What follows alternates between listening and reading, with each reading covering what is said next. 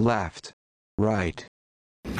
Yo, what is up? So this is going to be an interesting episode. I feel as if I might be pissing some people off, but really, my goal is to have a conversation around making people stronger and more tolerant and just people living better lives through not getting pissed off about everything. I don't know. You listen to the episode, listen to the podcast. Let me know on the other end what you guys think. Shoot me a message, throw some comments out there. I'm curious your opinion on my opinion. This is Sip Talk.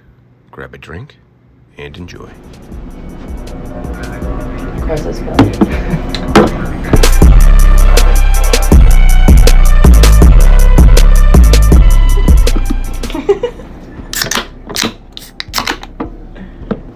Cheers. Cheers. Cheers.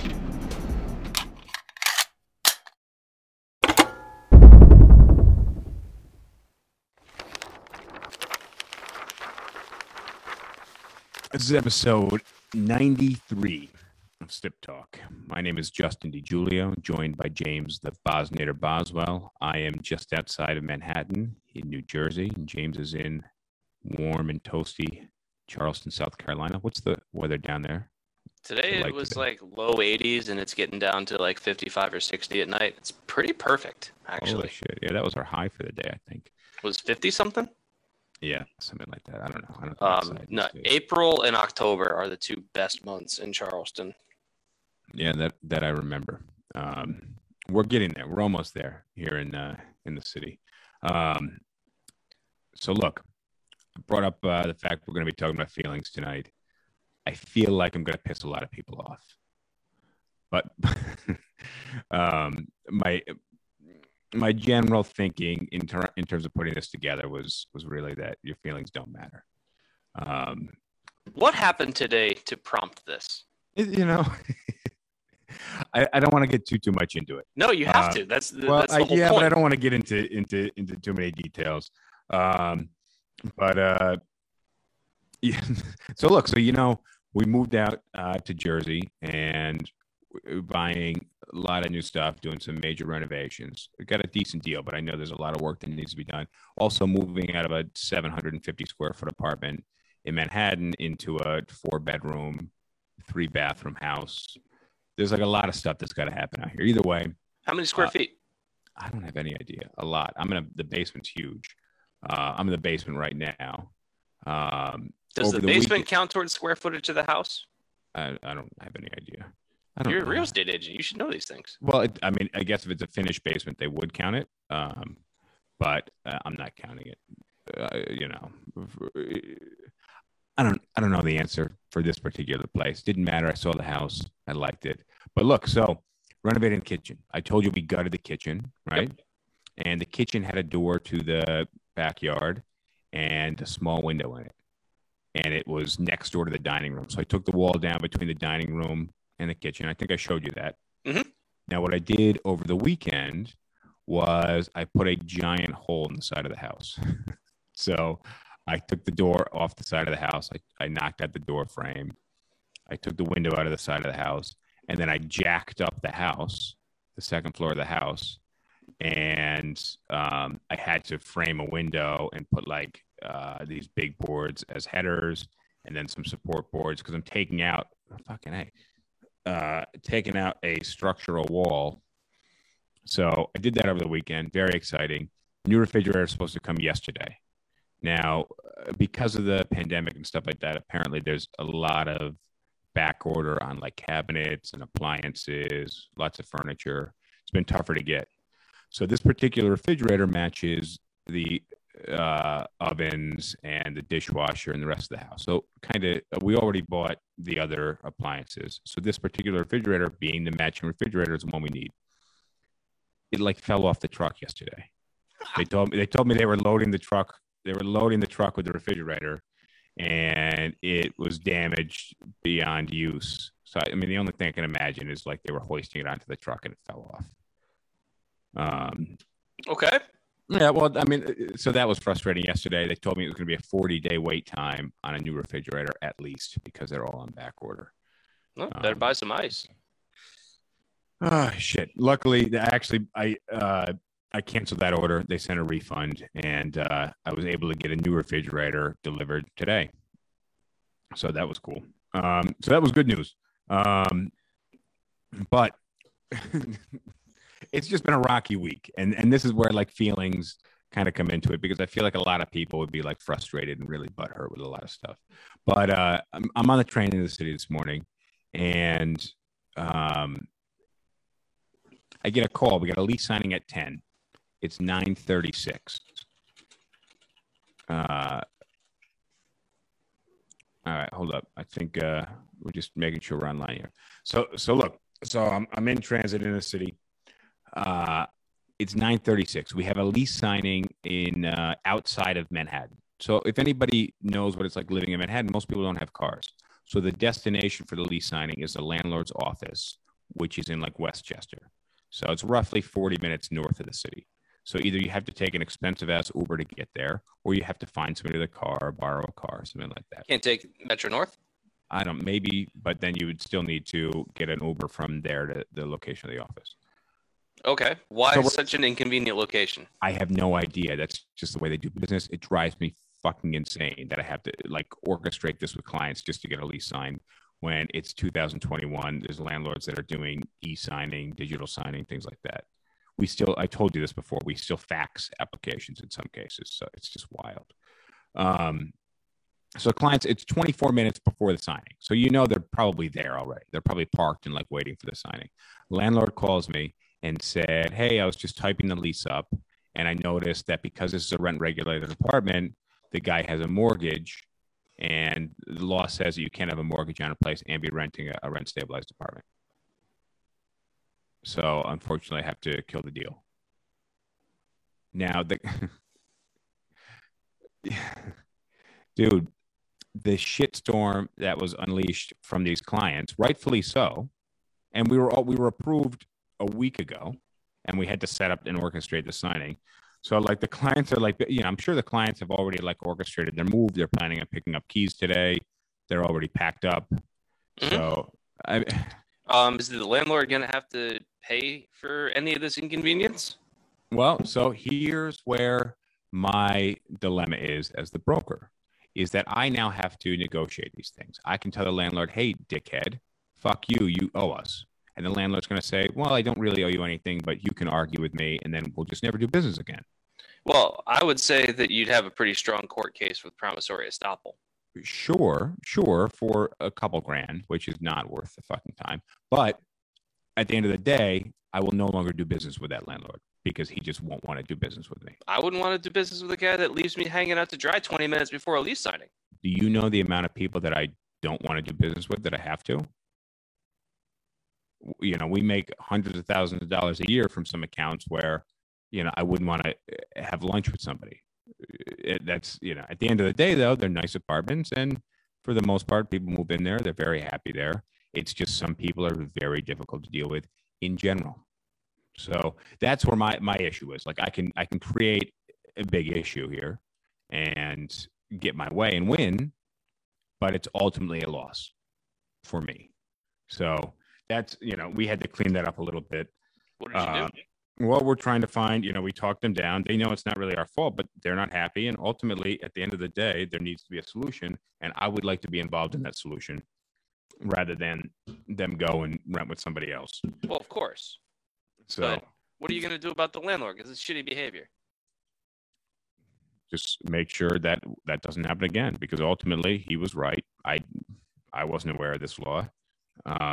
And moving forward, just make sure that doesn't happen again. Dot all the I's, cross all the T's, and hopefully we make some money. That's what you got to do. Like I said, I deal with a lot of people that I get very frustrated with dealing with often, but that's doing business, and it's especially doing business in Manhattan. You're dealing with lots of different people, lots of different backgrounds. My feelings on her, but, with this? Well, it was a frustrating thing to start off with, and then when I came into the office today, before I came into the office today, I got wind that one agent sent a message to the other agent, kind of trash talking that other agent to their face, given the agent who sent the message was right, but it's just very brash and abrasive and pissed the other person off. So now I have to deal with both people who are both pissed off with each other. And it's mostly because their feelings were hurt because they had expectations of the other person that weren't met. And now, it's just kind of this tippy toe line that I have to walk. And I think a lot of people think solutions to that are a lot easier than they are. But again, just like dealing with this landlord, I can tell the landlord to go fuck himself and he's wrong and he needs to make it right. And then we never do business together. And I can send people home and fire them because they're in bad moods and they're mean people. Or they're, not great agents / employees. But then I don't do business with these guys anymore. So, if I fire everybody that I don't like the way they do business, then I don't have a business. So I was just instantly dealing with clients who were really upset, which is an emotion, it's a feeling. And, whether they placed it on me or the landlord, they had every right to place it anywhere because they were just pissed and we were delivering the bad news and they needed a solution. And then going into the office, dealing with two different people's feelings that, it just made me think about how much your feelings don't matter and how people get so fucking worked up in their feelings. And that's kind of what got me started here, because on the train ride home, I was, the thing is, like, when I start dealing with somebody else, I really kind of match their attitude and their energy. And going into that, I started to match some of their energy, and that was very frustrating for me because I wanted to work out and come to a solution in that moment, even though I knew in the back of my head that it wasn't something that was going to be worked out. And the only way to work it out is either, basically that these guys need to understand that the world doesn't revolve around them, and that's just how the world works. They were both right and wrong. So the one was right to be pissed. Shit. The agents, yeah. I wasn't sure if we were still talking about the landlord and the tenants that got shafted, or the agents that got into a tiff. Yeah, well, but look, I gotta take my mind off that for a little bit because even just kind of articulating what happened is frustrating for me. In other news, what are you drinking, by the way? I'm drinking the finest box wine and a Busch Ice. What is it? The Franzia box wine? No. It's a step above that. Oh, good for you. And a what? A Stella, you said, or Busch? What was it? No, Busch Ice. Stella's terrible beer. Never been a big fan of Stella. Stella is the most overrated beer. Yeah, I would. I used to. Now that I live in Jersey, but I used to call it Jersey piss water, even though it's a nice Italian beer. But no, it's Belgian. Is it? Oh, okay. Well, all right. So, but that's where that kind of Jersey Shore. So, in my ranking of overrated beers, there's a top 3. Stella's at the top, Guinness is second, and Heineken is third. Ooh. And this is overrated beers. It's not that they're the worst beers. There are worse beers than these, but the worst beers are way cheaper and don't have the reputation of being a good beer. But I don't see anybody giving hype to Guinness. I love Guinness. I don't see anybody giving it hype. They're like, "Oh, you drink that?" I'm like, "Yeah, it's a nice beer." I was going to drink one tonight. Guinness is overrated. I don't think anybody rates much better than it is. Well, you think? I think people don't drink it. I'll tell you, it's probably not a great beer. There are better stouts. Pretty much any stout is better than Guinness. Yes, exactly. But I think a lot of people therefore overrated. But I don't think people rate it. And it's a very available stout. All right, so look, either way, high point of my day, and then we'll get into some feelings. I'm browsing the Facebook Marketplace because now I'm looking for.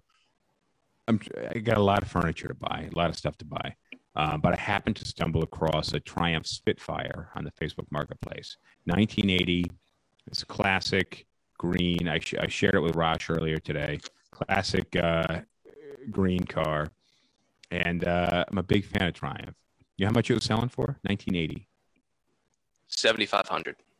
$3,000. Probably doesn't run. No, it did. It did. Probably doesn't run well.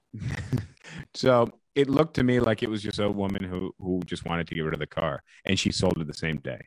So she actually never answered me, and it was listed as sold a few hours later. But But then I went down this line of like pricing out Triumph. Triumph, for anybody who's listening or watching, I have a Triumph motorcycle.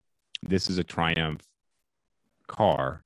They're completely different brands, both British brands. Maybe in the past at some point they were the same company. I don't. James, you know anything about that? No. I don't think they were though.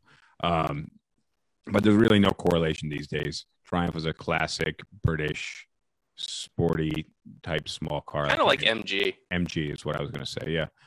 But I have a bit of a tie to Triumph, the car, because way before I ever owned a Triumph motorcycle. Do you remember the Triumph TR3 that I had? Yeah, which never ran, and we gradually took further and further apart until we got way above our heads and didn't know how to put it back together. Disassembly is much easier than assembly. So yeah, there were a lot of spare parts. So for anybody who doesn't know anything about this story of this Triumph TR3, my father was younger. He used to work on this car with his father. His father passed away. My father went and lived on his life and put this car at my grandmother's house. So it sat kind of in the back of my grandmother's house, covered with a tarp for the majority of my life. My father passed away, and then my grandmother passed away a few years after that. And I think it was when she passed away, the car was, when they sold her home, the car was brought over to my house, and it sat at my house for a while. And then we had the great idea we were going to restore it. Now, it's a classic British car from the 50s or 60s, but it has been sitting outside, covered with a tarp, kind of damp and wet and full of rust. So this car was worth very little. It was kind of a rusty pile of lousy, non-working car parts, and it had 2 engines. So at some point, we decided we were going to restore it, started taking things apart, realizing literally nothing on this thing was salvageable. I think at some point in time, maybe it did run. I don't know, but I never saw it run. Not in my lifetime, or at least my adult lifetime. But I think my mom may have had the interior replaced for my father, probably before I was born. So the interior was in nice shape, but the mechanics of the car not in very good shape. I think we cleaned it. It was so rusty. I think we armor-rolled the exterior of the car, which is not. But I remember us like taking out, like we were able to get as far down as taking like the engine block off. We weren't able to take like the full engine out, but we took like the head off. Yeah, and was thinking that we could replace it, and if the whole engine block was just rust. Yeah, everything was rusted. Everything needed to be replaced. No seals, gaskets were any good. So if we had money back then, we probably could have done something to it. We may have been able to get an engine to turn over by replacing the parts, a couple $1,000, but we didn't. I had a great idea to sell it on eBay, and a guy in France bought it. Do you remember the story? I remember you got way more money than you should have for it. Well, I don't know about that. It sold for like $6,000, and the guy paid me, and he sent a car shipping service over, picked it up, and hauled it out. And I never heard from the guy again. I did find out afterwards that my mom reached out to the guy. Somehow she got his information. My mom is a very kind-hearted person, and offered to refund him some money if the car wasn't up to his standards, because he bought it from how old were we? 16, 17 years old, probably. I feel like you sold it when we were like 18 or 19. Yeah. I think it had to be before 18, because my mom reached out to this guy saying that she'd refund him some money, which I don't believe that she did, but that was a definite win at that point in time. But yeah, so I got a little bit of a tie to the Triumph, and now I went down this wormhole where I'm like following these cars, like, fuck, if I can score a car for a couple of grand, that's, even if it needs some work, that could be like a nice passion project. Plus, I'm driving this beat up old pickup truck, so it would be nice to have something a little more agile. All right, so let's get into the feelings thing. Let's try and get something that we can get some comments on as well. We can interact a little bit, but yeah. I think it's really easy to say that feelings don't matter when you don't have them. Well, what was your so when I told you we were going to be talking about feelings, what was your comment to me? Was it 2 people on the spectrum talking about how feelings don't matter? Exactly, but so we're not really the best ambassadors here. But we still have feelings, and And what I was thinking when I was trying to frame this discussion was just that, is it better to be logic driven or emotion driven? So you can still have feelings, emotions, but if you're driven by them, is that superior to being driven by logic? Well, there's the answer I want to give, and then there's probably the real answer. Okay. The answer that I want to give is that it's better to be logic driven, because then you're going to be making the most rational and optimal decisions at all times. However, when you do that, and I don't remember the name of this study, but there was a psychological study where they basically had people watch behaviors of other people. So like a video of somebody behaving in a scenario or whatever. And so one of the series of videos was of somebody basically acting only on logic the entire time.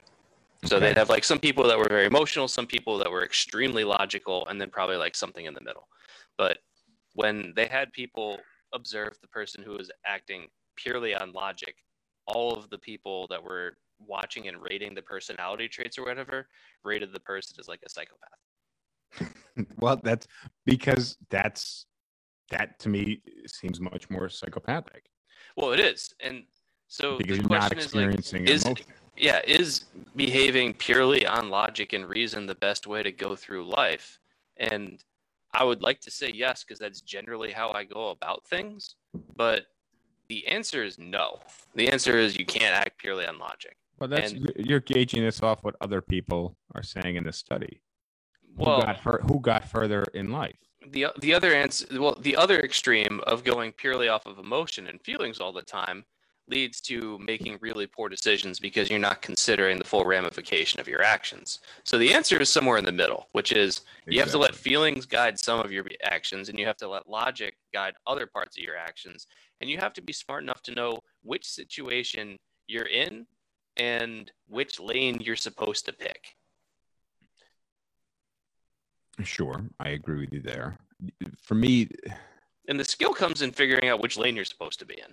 Well, for me, in running a business, dealing with other people's emotions has been, because I can, for the most part, I'm able to kind of logically decide what's the best decision here, but I have to deal with other people's emotions. And that's what's very frustrating for me. I feel like I have a pretty good gauge in terms of my own logic and emotions and making decisions that, that I feel are the better, of the influence decisions, whether it's influenced by logic or emotion. But it's dealing with other people's emotions that I find to be very, very frustrating. So Gabriela de Campos says very few people are logic driven. The majority get caught up with emotion. I think she's right. And that's why, like, when you see someone acting purely on logic, and if you want to think like the extreme, think Rain Man. Yes. Where that's pure logic, and you're just like, you can't live your life that way, and you can't live your life around people that live that way. Well, because it's untenable. But you have to have some emotional intuition, and some empathy. Rain Man didn't. Yeah, but again, do you think decisions that are predominantly what angle do you want that needle leaning? Towards emotion or towards logic? For me, I think logic. For me, logic too. And there's been times in my life where I've been in a situation and like I've been in a logical mindset. I'm like, oh, wait a second. This is not, I need to deal with feelings here. Like, and then I have to kind of fake it. I'm just like, all right, like logically, how do I approach feelings? If I fuck it up. But I feel like I feel like sometimes I walk you in that direction. I'm like, dude, you need to step back from the logical answer here. But I mean, but my thinking is like, more extreme situations like breakups or fights, things like that, where people are just purely reacting to emotion and it's not getting them anywhere moving forward. And I feel like emotions hold people back and are very self-destructive for people. And obviously you want to act on some emotion. I'm not arguing that emotions are entirely bad. But I'm saying the majority of people who are acting on emotions are acting irrationally in the sense of against logic. Well, yeah, you can think of emotion as kind of the opposite of logic in a lot of times. Well, yeah, and today I got involved in the situation, and I realized that I was getting very frustrated, and I literally sent a text to the agents and said, "We'll talk about this later today. We'll talk about this later. We'll talk about this later because I cannot have a conversation." I started to have a conversation with. There ended up being like 3 or 4 people involved. Like it was this fucking waterfall cascade of shit that fucking came over the walls of my office this morning. But I took two of the people that were most involved, had them sit down in my office, and the thing is, when you're dealing with other people who are emotional, also they're entirely closed off to any logic that you have. So I'm in an emotional state, trying to shed some logical light on what's going on, and my logic is being interfered with, and they're not open to my logic. Well, that's why when you've got people that are in a really agitated state, like trying to engage really in any capacity whatsoever is fruitless. So the best thing to do is like give them time to exit that state. So if you've got these agents or whatever that are both super emotional or whatever, you'd be like, you know what?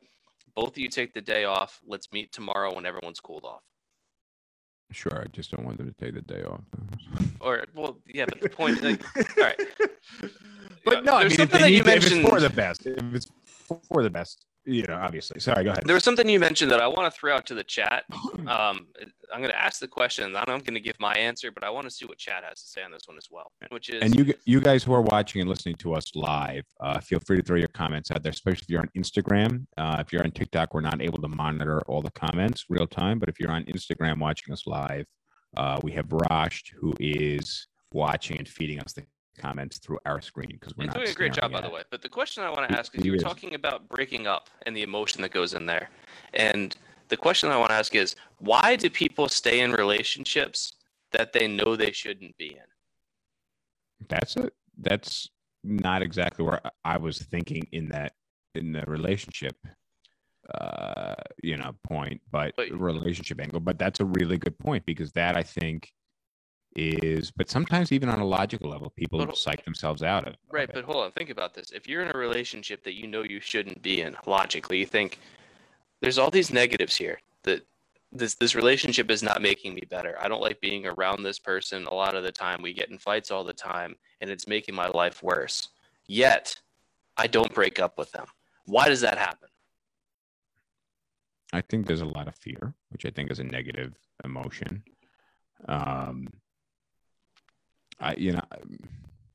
Blondes have more fun agrees with me. Everyone needs to step back and deal later. Talking about your office situation. Yeah, but take the day off. Let's talk tomorrow. Yeah, exactly. But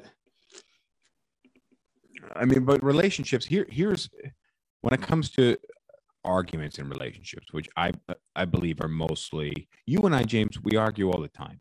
We don't argue in this fire and fury type way, but we have different points and we don't see eye to eye on things. And I think we do a really good job at discussing it and seeing each other's points. Well, that's because it's not emotion. It's like, for you and me, argumentation is kind of a game. It's kind of logic, and it's cool to be wrong in an argument with you because I usually learn something. Yeah, have you learned to get your vaccine yet? No, not yet. But I'm much more open to the idea. I did a lot of reflecting after that episode. I'm like, fuck, I need this is like one of those things I got to do. But we're making progress, albeit slow. So, but what I'm getting at is people in relationships. When people argue in relationships, they say things that, like, you just it's okay if you're in traffic. Like, fuck you is okay in traffic, but it's not okay to the person that you need to be in a loving relationship that you're probably going to see again. Like giving somebody the finger in traffic and meaning like really fuck you. Like that's. I actually had on my ride to the train this morning, and it was all in my head. This woman was driving slow. She stopped at a yellow light. The light instantly turned red and then green arrow. So she stopped at this yellow light, and I was like, what the fuck is going on? And then it turned green. So like, I was so mad. I didn't lay on the horn. I just double tapped the horn, beep, beep, and she moved. But obviously the light turned green, and then she drove slow as shit to the exact same parking lot that I did. So I've heard plenty of stories of like people in your position being dicks to drivers, and then like I'm about to go on an interview, and like I flip off the guy that's driving slow, and then I walk in, and guess who's interviewing me? Yeah, luckily we didn't end up getting on the same train. She went to like a business that shared a parking lot with the train parking lot. And I may have ridden her ass a little bit in traffic, but I wasn't obnoxious. I didn't give her the finger. I didn't lay down on the horn, but I was definitely frustrated. And she was also going, it was like a 45 mile an hour. She's doing 28 miles an hour, and then she's doing 55 miles an hour. I'm just like, what the fuck is going on with you? All right, so Gabriela Campos says, like, the reason why people don't break up with somebody, even though feelings of failure, that you might come off as a hard-hearted person because you might not, and others might not understand the reasons for leaving. Look, but the most difficult breakups that I've dealt with were relationships that a part of me didn't want to ruin, and I was happy with a lot of aspects of the relationship, but I always put myself in this logical situation where I kept, and I asked myself many times until probably my answer changed, can I deal with this in 10 years? What will this be like in 10 years? Is this something I'm cool with now that's getting worse? Or is this something I'm cool with now, but after enough repetition, I'm not going to be cool with it in 10 years? And, sometimes my stance on that has changed. I'm not going to be cool with it. Nothing's changed. Or it's going to get even worse in 10 years. But breakups are tough, man, because a lot of times the relationship is your structure for life. It's the person you see every day. It's, I've been lucky enough to have lived with women where they,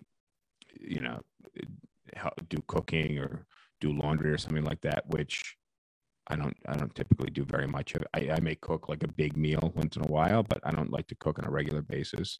And I don't do laundry. I'd rather pay to have it done. But when you have a breakup like that, it's very destructive to how your life is. You get used to this kind of cycle and repetition. So I've got a different answer, which is super logical. But let me just clarify. I wouldn't not break up with someone because of laundry or something like that. Those were poor examples of how having someone else in your life. They were very poor examples. This is just the first thing that came to mind. But sorry, go ahead. So my answer is kind of a version of the sunk cost fallacy, where that's a good one. Yeah. So the example I would use is if you're playing a game of poker and you start off and you've got your hand, and the first round of betting, you're like, this is decent enough, I'll play it. And so you put in $100. And then the next round, like the next cards come out, and you're like, all right, that's not great, but it's not terrible. So, and then the next round of betting, you have to answer a bet, and the bet's for $70. And you're like, well, I'm already in for 100, and like I still have a chance, so I'll pay 70. So now you're in for 170. Next card comes out, and you're just like, all right, that didn't really help me at all. And the bet comes in at $50. And you're like, well, I'm in for 150. What's another, like 170? What's another $50? I still have a chance. So you put in $50. But and so a relationship is like that, where you get invested and you become less and less happy, but at the same time, like the investment, you've already got this sunken investment. You've already got so much invested that you're like, what's another $10? I'm already $1,000 deep. And I'm not talking monetary for the relationship. I'm talking about just like, I have to go this little extra step further to try and keep this relationship alive. Whereas if that had happened in the first week or whatever, you're like, I'm not doing it. Like, but what about people who are financially dependent on each other? Well, then you also have, like if you're in a relationship where like, if you're living with someone and they're the one who's paying rent and you don't have the money to be able to afford living on your own, then you can get trapped in a relationship because you're financially dependent on somebody. Oh, that's going to be terrible. But that's like, that comes to like your values. Are you 35 years old living with somebody and you don't want to go and live with your parents, or maybe rent a really shitty place for a little while? But yeah, man, or go get roommates. You can also have situations where your lives become entangled, where like if you're living with somebody and now you've got like a pet together and it's your pet and their pet. I hate this example, but you have a good point, because some people get so tied.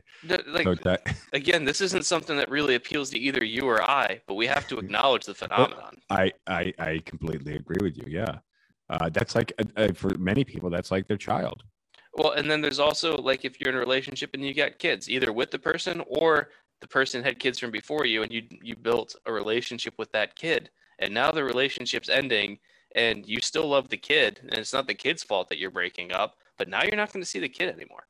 Well, but that's part of life, man. Well, that's why I have a policy of not dating anybody that has kids, but no, I mean, that's, like, that's life. You have to, you can't sacrifice total happiness in your life, because really, and it depends on how bad the relationship is. If the relationship isn't an A+, 5-star relationship, but it's good, like, really, if you get out of this relationship, are you going to end up in a better relationship? What's the angriest you've ever been in a relationship? Dude, don't ask me this while we're live. No, but I don't think I get that angry. I've dealt with kind of some frustrating situations, but I'll answer. But hold on, my thinking is just like, it gets to my point where I'm like, in 10 years, is just something that either of us wants to be in, and oftentimes it's a kind of this mutual parting of ways, because we're just not happy, and the compromise is too great on both sides to find that happiness. It's not an achievable happiness. Sorry, go ahead. What's the angriest you've been in a relationship, James? I was accused of doing something that I didn't do, and she wouldn't hear anything of it. And I got so frustrated that she wouldn't believe me that I threw a chair like 15 feet across the room. Not at her, just across the room. It's just like, but I don't think that's very uncommon. And it's just, and that's a wild aspect of fucking relationships, where, like, in no other aspect in life will you throw a chair. I mean, no. I may have in the office, but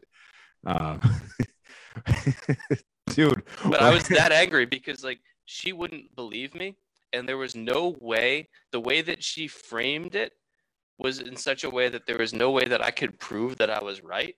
It was like the question and the accusation were designed in such a way that it was impossible for me to refute it, despite the fact that it didn't happen. But those are the situations where sometimes you got to be like, peace. I got to take a walk around the block. I haven't been drinking much lately, which is, I enjoy. I don't drink a lot.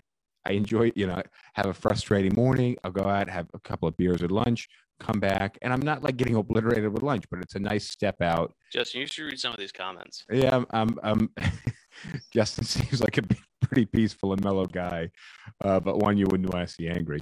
I get that. I can tell you also 25 years of marriage and divorce happens because people change. And I get that. And that's what I was saying in putting things into perspective. In 10 years, is this something you can deal with? Or in 10 years, is that aspect of the relationship, or that whatever that person's doing, is that going to get worse? I kind of want to respond to the people change thing, because I don't think it's realistic at all to start a relationship with somebody and expect them to be the same person in 1, 5, 10, or 25 years. It's, were the changes commensurate with what would be reasonable? Well, yeah, I totally get that. I don't know, but let me hit some of my notes here, because I want to talk about feelings, and we're talking about relationships now. Yeah, but how is that unexpected? No, I get it, and I'm not saying we can't go back to it. But yeah, I hit the point where when you argue with people, it needs to be a means towards a solution, not a fuck you, you're a bitch, go fuck yourself. Like, it makes me think of a stand-up comedian. His line is like, I'd get in fights with my girlfriend, and like, it would start off really, really tame, or like, I really wish that you'd take the trash out. And then be like, well, I wish that you weren't a mama's boy and had a small dick. Like, whoa, we went there already? Like, guess I'll take the trash out. I'm really a little more concerned about this small dick thing. But that's the shit. Like, that's so fucked up with people. They say these hurtful things in relationships. If you're that type of person who argues like that, like, you are the one with the problem. You can't. That's a relationship that needs to end. Like, you need to fix that shit, man. And it's John Caparulo, for those who are listening. Okay. Just got to give credit where it is. Yeah, but like, I have agents that when something doesn't go their way, they criticize me and they get really upset with like my management style or something like that. I'm like, bro, like, that's fucking life, dude. Like, that's like why nothing's changed for me day to day. It's just something didn't go your way and now you're mad. Well, people don't want to take responsibility for their failings. Or for other people's failings when those other people are in their charge. That was another aspect of the argument this morning, is there was someone who did something wrong and I went to their supervisor who was like, this isn't my problem. And I was like, wait a second, it's my problem. Like, I had nothing to do with this. I'm frustrated because I let you go far enough that you could let this go, and it happened. So even though I didn't do anything, I'm taking 100% responsibility. I'm asking for more than 0% responsibility from you. That doesn't make much sense. Like, if you're someone who's like supervising somebody else and like they screw up, then like it's on you to fix it. Like when I'm in the office, dude, like I've got a couple people that help me out with some bookkeeping projects, and then I'll go over them, and then like I'm the one who prepares the return and everything else. So if the return comes back really bad or something, and one of the partners says, "Hey, why did this get screwed up?" I'll be like, "Well, the intern did the bookkeeping for me and I trusted it." And they're like, "You didn't look at it?"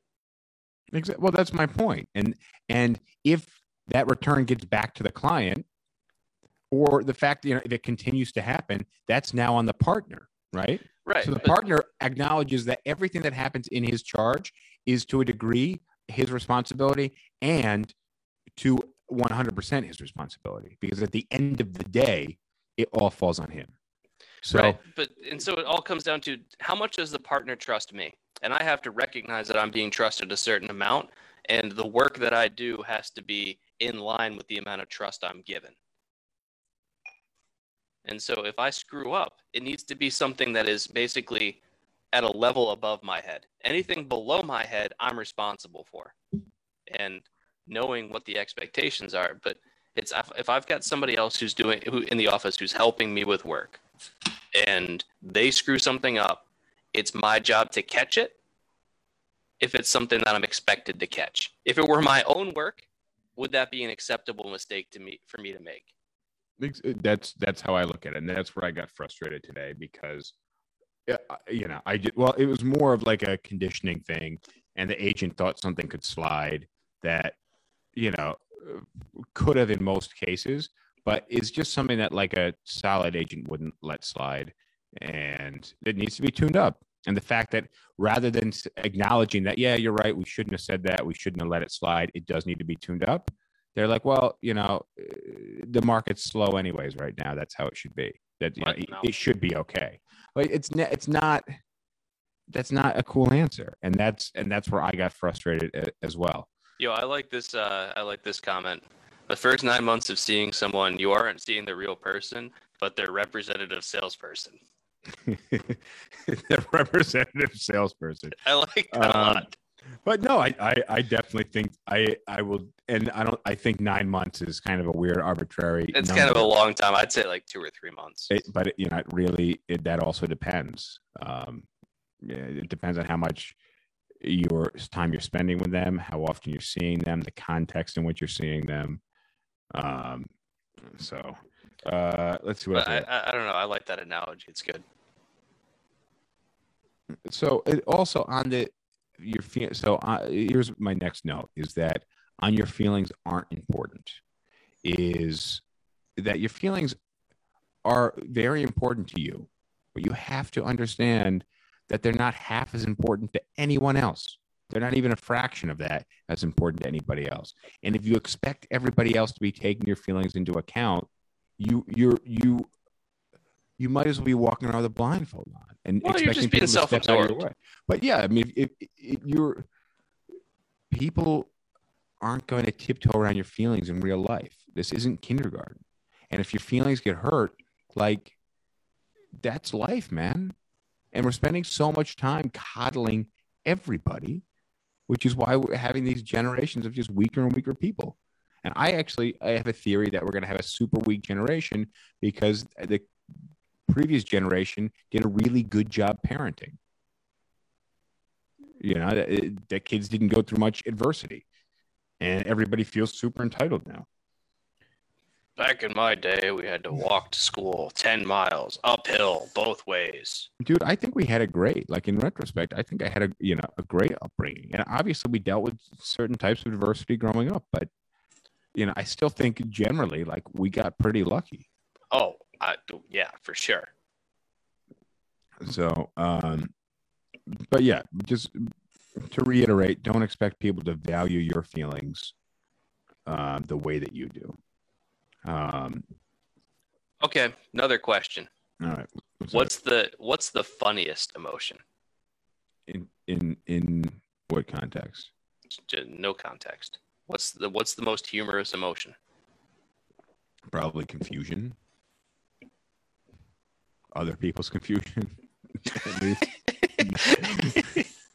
Very frustrating when you're confused. Sometimes it's funny when you're confused, though. Well, it can be, especially in retrospect. I actually think that anger is the funniest emotion. Because when Really? because anger is by definition irrational. Like irrational anger. Like think about how many comedians that you watch where like they're expressing anger at something that when you think about it is completely unbased. But Well, it's something that you should be. That is just a normality, but is a frustrating thing that you're. yeah. That's the shit that I get angry about. I get really upset, really pissed, really fucking fast about little shit. But like the big shit, I just hit like full zen for the most part, and I'm like, all right, I need to come up with a logical solution to deal with this for the heavy stuff.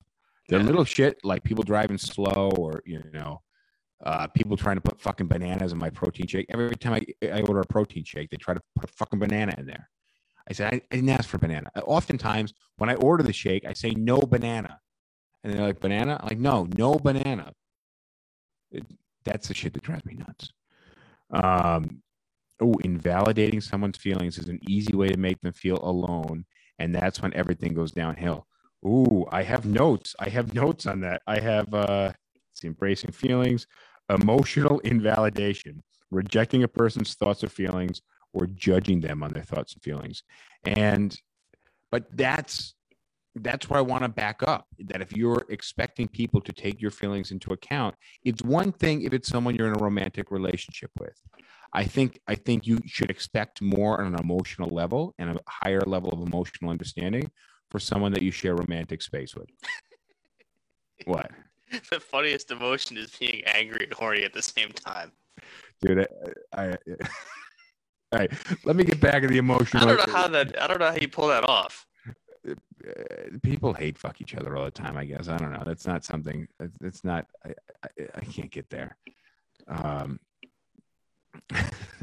But no. Let me get back to the emotional invalidation because I want to harp on that for a minute. Just about if you're expecting other people to validate your emotions, I think, I don't think that's.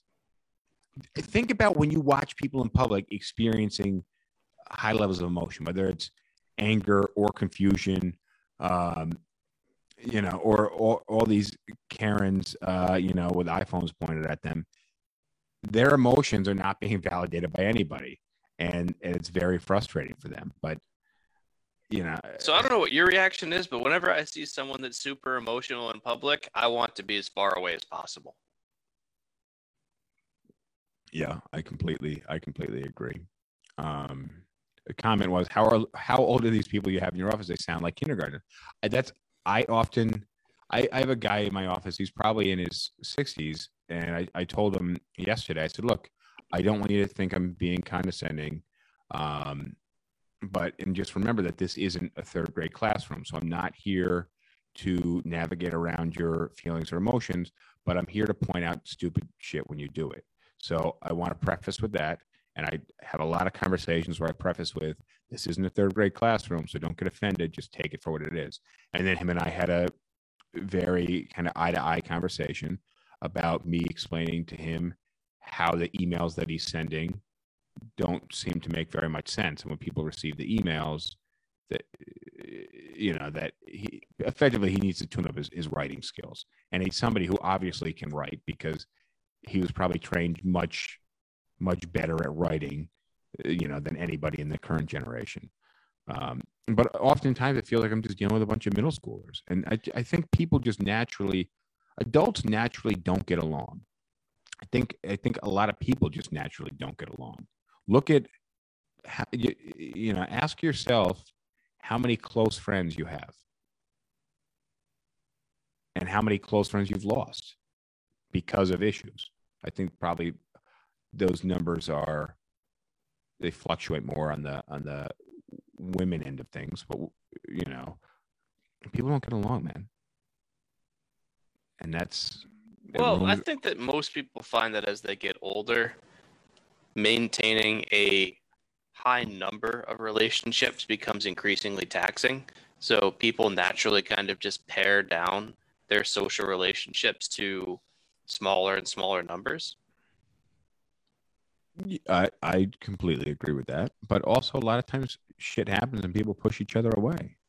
Yeah, but shit's bound to happen. And rather than just cutting people off, like I think the more friends that you have, like the higher value of a life that you have.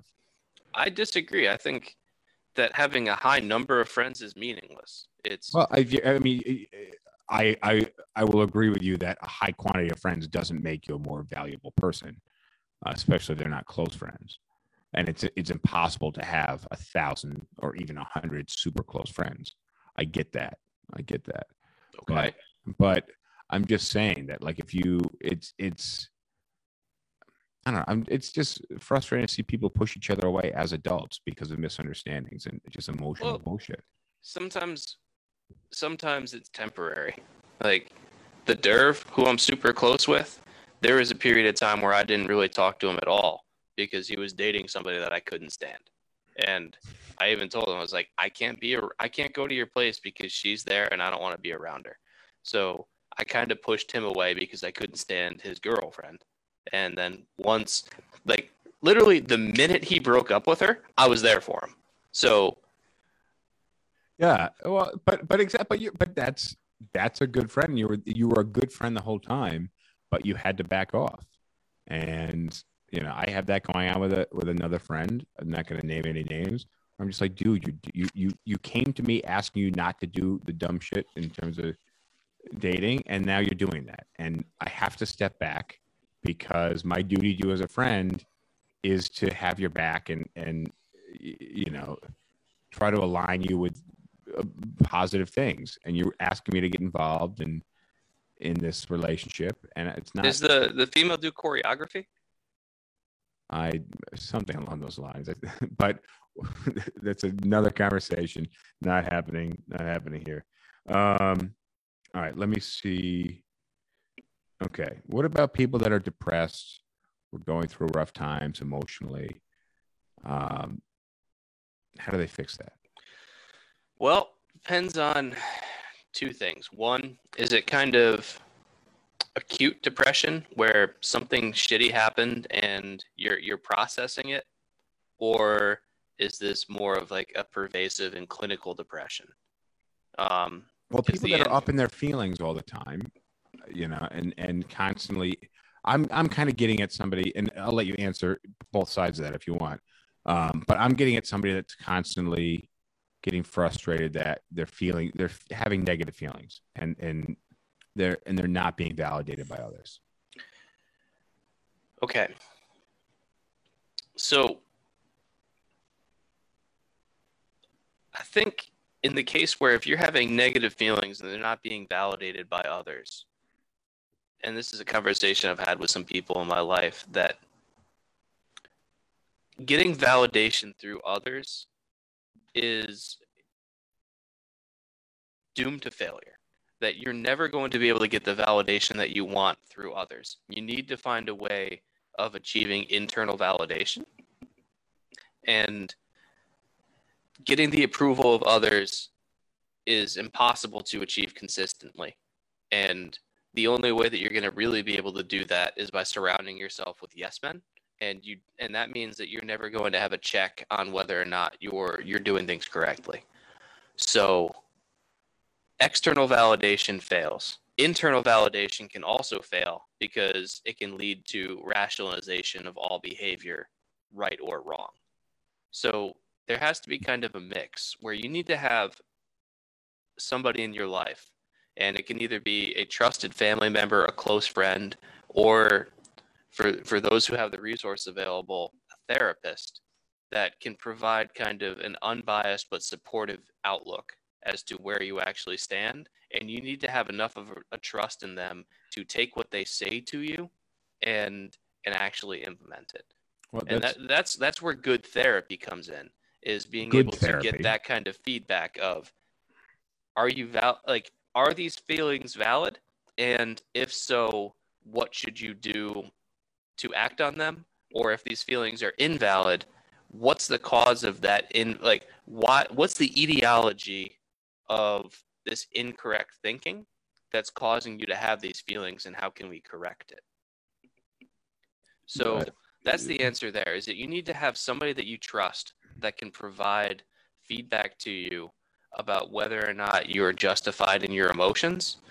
Now, for people that are suffering from longer term depression or whatever. Hang on 1 second though, because I just want to double down on that. Is where I was talking about my friend who basically came to me asking me for that advice.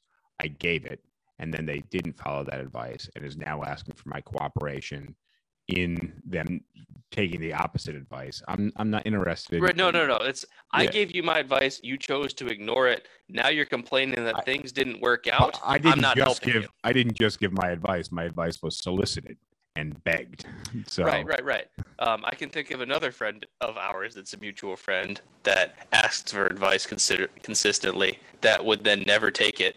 And I got to the point where when he asked me for advice, I was just like, I'm not even bothering. I'm not going to waste the time, because you don't listen to what I have to say anyways. The last couple of times that you asked me for advice, I've given it, been proven right. And then you complain because. Yeah. So. Exactly. All right. So. And you know who I'm talking about. I know you're doing it. So get on with the longer term depression. That's a much more difficult question to solve, because this is where I think logical action needs to take place. And my note on that was doesn't work that way. So sure, but you have two options. You either have to fix it with internal logic on your own, or you take drugs. But it's a really difficult hole to get out of. And you either need to figure out what's going to make you happy and then take regular action towards that goal, or you have to figure out what's causing you grief and take regular action to get that aspect out of your life. So here's the problem, because what you're saying is very logical, but it's missing one really key aspect, which is if you get into a deep enough depression, the question of what makes me happy becomes nothing. Nothing makes me happy. I don't know how to find happiness anymore. But then you need to figure out what's causing you that stress. So second answer is the question of what is causing me to be unhappy is going to be either I can't figure it out, I don't know what makes me unhappy, I just am, or it's literally everything makes me unhappy. Well, and that requires some real psychoanalysis and possibly drugs. But I think a lot of people think that they're in that position and they're in a solvable solution. Or a lot of times there's an aspect of laziness. You know, people have to be proactive in terms of doing things. And a lot of times I'm super proactive. And when I'm not, I feel really guilty and I get really anxious. Well, and I want to answer this comment, and you're going to be the one. I'm going to ask you this question. So Gabriella asks, I think this is your friend whose significant other does choreography. Is this a logically thinking friend or someone who understands emotions better? This is a friend that's not. Well, he's probably acting on emotions right now. But does he normally think logically? I would say yes. I would also think yes as well. So, very frustrating for me. All right, I lost my train of thought. I was just talking about depression, well, and to me, I think a lot of